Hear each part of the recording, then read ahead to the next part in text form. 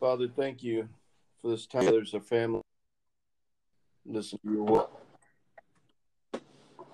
to share your word, to come together and eat this spiritual meal together. Help us, Lord, to do what's right, to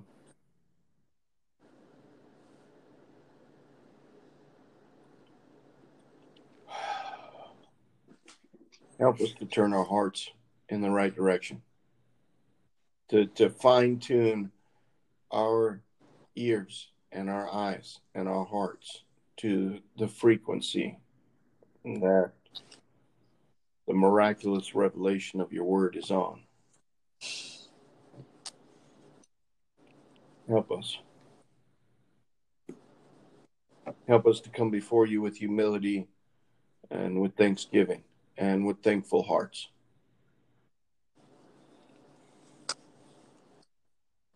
Feed your sheep, Lord. We yield our hearts up to you, fertile soil. Holy Spirit, we welcome you. In Jesus' name we pray. Amen. Amen.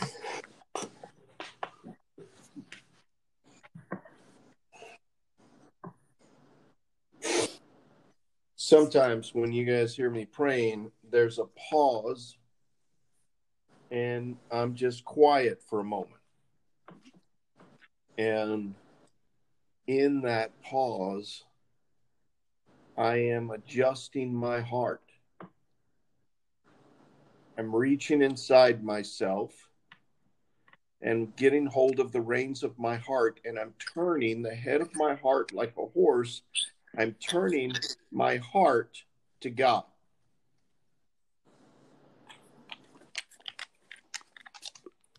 And so before we read God's word, I would ask you, each of you, to don't be ashamed. Never, ever be ashamed of the word of God or of being hungry to receive the word of God. Close your eyes. Inside your spirit, man, in your chest, in the area of your heart, reach in there and get hold of the reins of your heart and turn your head to God. Turn the head of your heart to God. Get hold of it and pull back and twist and upwards. Turn the face of your heart to God. Make your heart face the word of God. Don't let your heart be distracted. Don't let your heart turn away. Don't let your heart be looking on Facebook or looking at something else while we're reading God's word. Don't let your heart multitask. Make your heart focus on God's word. And always do that when we are reading God's word, or when you're reading God's word. Stop, pause, and do not allow your heart to multitask. Do not allow the world to distract. Do not allow your heart to half-heartedly take in God's word. Take hold of your heart and forcibly turn it to God.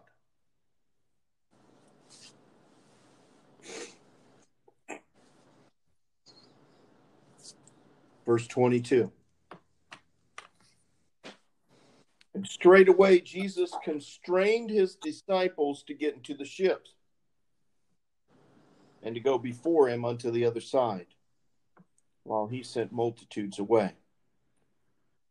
And when he had sent the multitudes away, he went up into a mountain apart to pray. And when the evening was come, he was there alone. But the ship was now in the midst of the sea. It was tossed with waves, for the wind was contrary.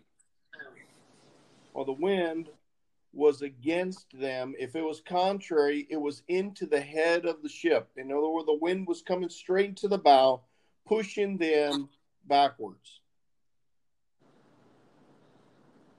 And in the fourth watch of the night, Jesus went unto them. The fourth watch of the night, which after the sunset, 2 hours, 2 hours, 2 hours, 2 hours. The fourth watch of the night was probably about 1 o'clock in the morning. 1 or 2 o'clock in the morning. So, maybe even later than that. Yeah, probably about 2 hours later than that, between 3 and 6 in the morning. So between 3 and 6 a.m., the night was almost gone. Jesus came to them, walking on the sea. So they've been out there struggling in the boat all night. They've been out there rowing this boat and struggling into the wind all night long. All night long. And when the disciples saw Jesus walking on the sea, they were troubled, saying, "It is a spirit," and they cried out for fear. But straightway Jesus spoke unto them, saying, "Be of good cheer. It's I. Be not afraid." And Peter answered him and said, "Lord, if it is you, bid me come to you on the water." Why did Peter ask Jesus to say, "Come to me"?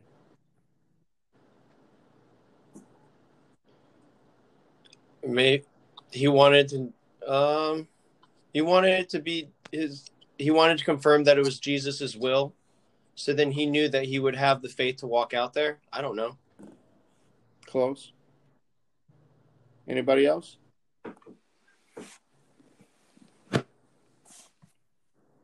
Jesus is the Word of God.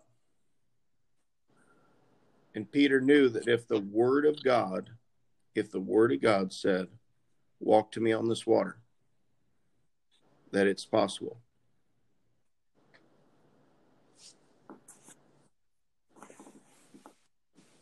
Anything is possible provided the Word of God said, "Do it."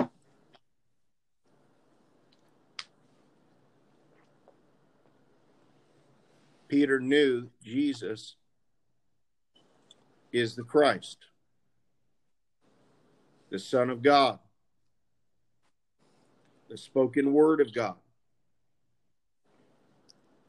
And so Peter laid the groundwork for what he did by saying, "Lord, make it so by the word of God, and I know that I can walk to you on the ocean."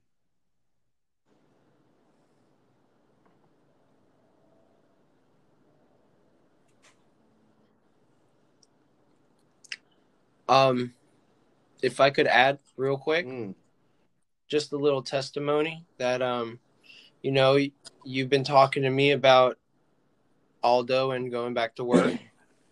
And I was asking God what he thinks I should do. And I was inquiring about, taking it up to the court. And I just got 2 words: do it. And it was the same 2 words you just said. And I feel like this right here describes my situation with that. Great. I just needed God to tell me to do it. You needed God to tell you to. And once God tells you to do it, then you know you're walking in his will. Now, here's the thing that we have to remember. We're going to continue reading here, and here's what we have to keep in mind. And Peter answered him and said, "Lord, if it's you, bid me come to you on the water." Or, "Lord, say, Peter, walk on the water to me." Jesus said, "Come." And when Peter was come down out of the ship, he walked out on the water to go to Jesus. But now here's the problem. When people hear a word from God and they faithfully do it, Satan comes along and he throws a fit. He blows and he goes and he moans and he yells and he waves his hands and he throws stuff. And he does everything in the world to try to distract us, to try to make us think that we're not in the will of God. And that's exactly what happened. Peter got out there and he's walking on the water to Jesus because he's in the will of the Word of God. And he looked around him and he saw that the wind was kicking and that there was waves crashing. And he suddenly became afraid. And beginning to sink, he cried, saying, Lord, save me. Now, did Peter take his eyes off God? No. He didn't. Peter didn't take his eyes off the Lord, because as soon as he started sinking, I mean, look, he did notice that the wind was boisterous and everything, but he could see that all around Jesus.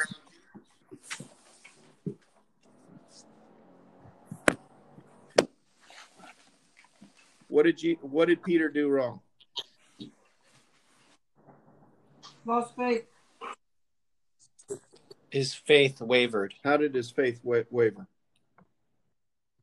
He became unfaithful when he started to fear. He did not trust Jesus to take care of him. That's exactly right. He started to fear. He let the fear creep in. And once the fear crept in, he started sinking. He let the fear creep in. If we let the fear creep in, we give the foothold to Satan. If we let the fear creep in, the door opens.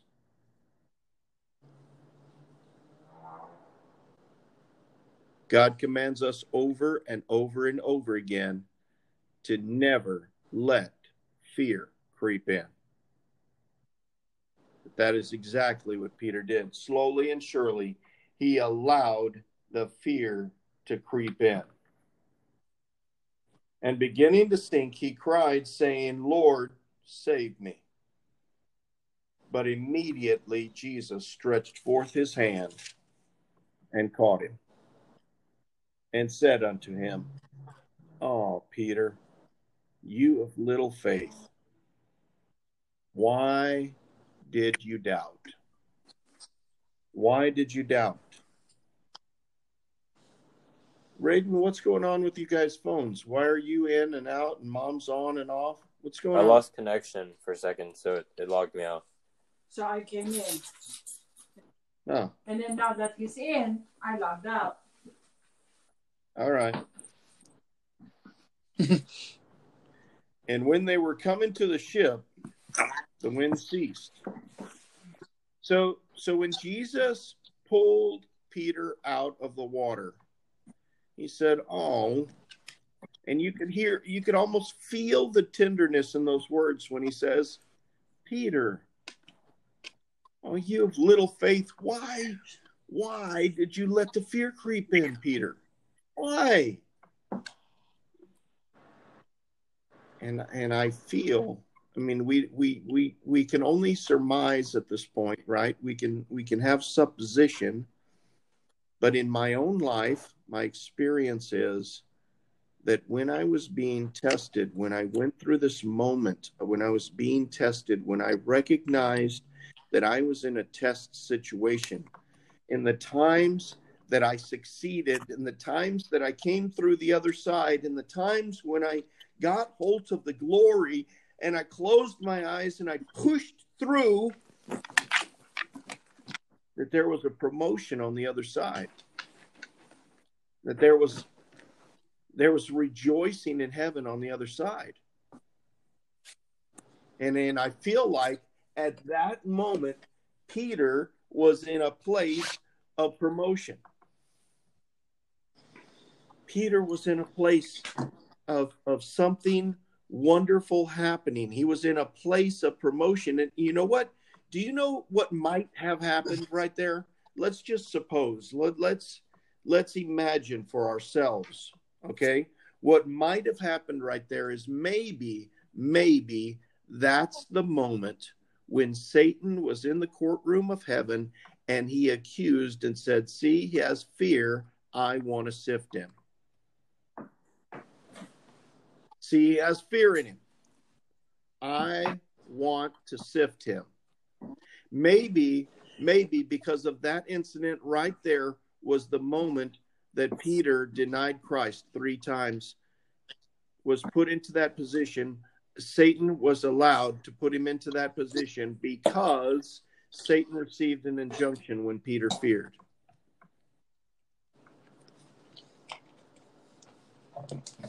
Maybe.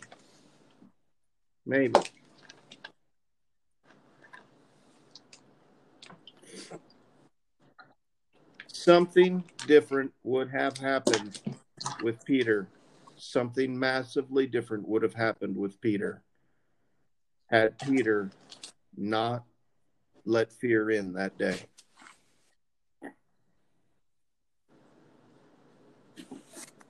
And when Jesus and Peter got into the ship, the wind suddenly died. That means when they got into the ship and Peter was safe, Satan took off. He left. He gave up. He walked away.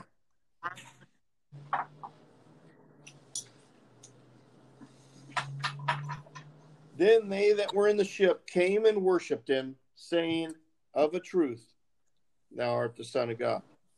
Indeed, you are the Son of God. Indeed, you are the Son of God. And when they came to the other side, so now that the wind had died, they could finish getting to the other side, and they went ahead and they went to the other side. They came into the land of Gennesaret. And when the men of that place had knowledge of him, they sent out into all the country round about and brought unto him all that were diseased. Now they came across the other side to the land of Gennesaret. And when the men heard that Jesus Christ was there, they sent men all over to all the cities and the homes, everywhere. They sent criers everywhere to say, Jesus Christ is here. Jesus Christ is here. And they brought every person that was sick, ill, demonically possessed, every single person who was afflicted. Every single one. They sent out into all the country round about and brought to him all that were diseased. All of them. And they besought him and they were begging him that they might only just touch the hem of his garment. So all of these people, not only did they receive him, but they brought all the sick from everywhere there, and they were crying out and begging him, just let us touch the hem of your clothes, and we'll be healed. They had faith. They had faith. And as many as touched him were made perfectly whole. Every person that touched the hem of his garment, every person that got in close was made whole. As many touched him were made whole. Bind the strong man. Bind the strong man, plunder his house. Bind the strong man, plunder his house. Out on the water, Jesus bound the strong man. He shut up the strong man. The strong man was raising a ruckus. The strong man was making the wind blow. The strong man, that's Satan. That's Satan. He was making waves and he was making all kinds of distractions. He was holding back the ship. But when Jesus stepped into the ship, the strong man was bound. he was silenced. And when he was silenced, he retreated. And when he retreated, they were able to come into the land of Gennesaret, and they were able to plunder his house. They took everything he had in his house, everything. And what did he have in his house? He had all kinds of people in his house. He had them sick. He had them imprisoned. He had them into bondage of sickness and disease. He had them afflicted. And Jesus came in and plundered Satan's house. Let's say our prayers.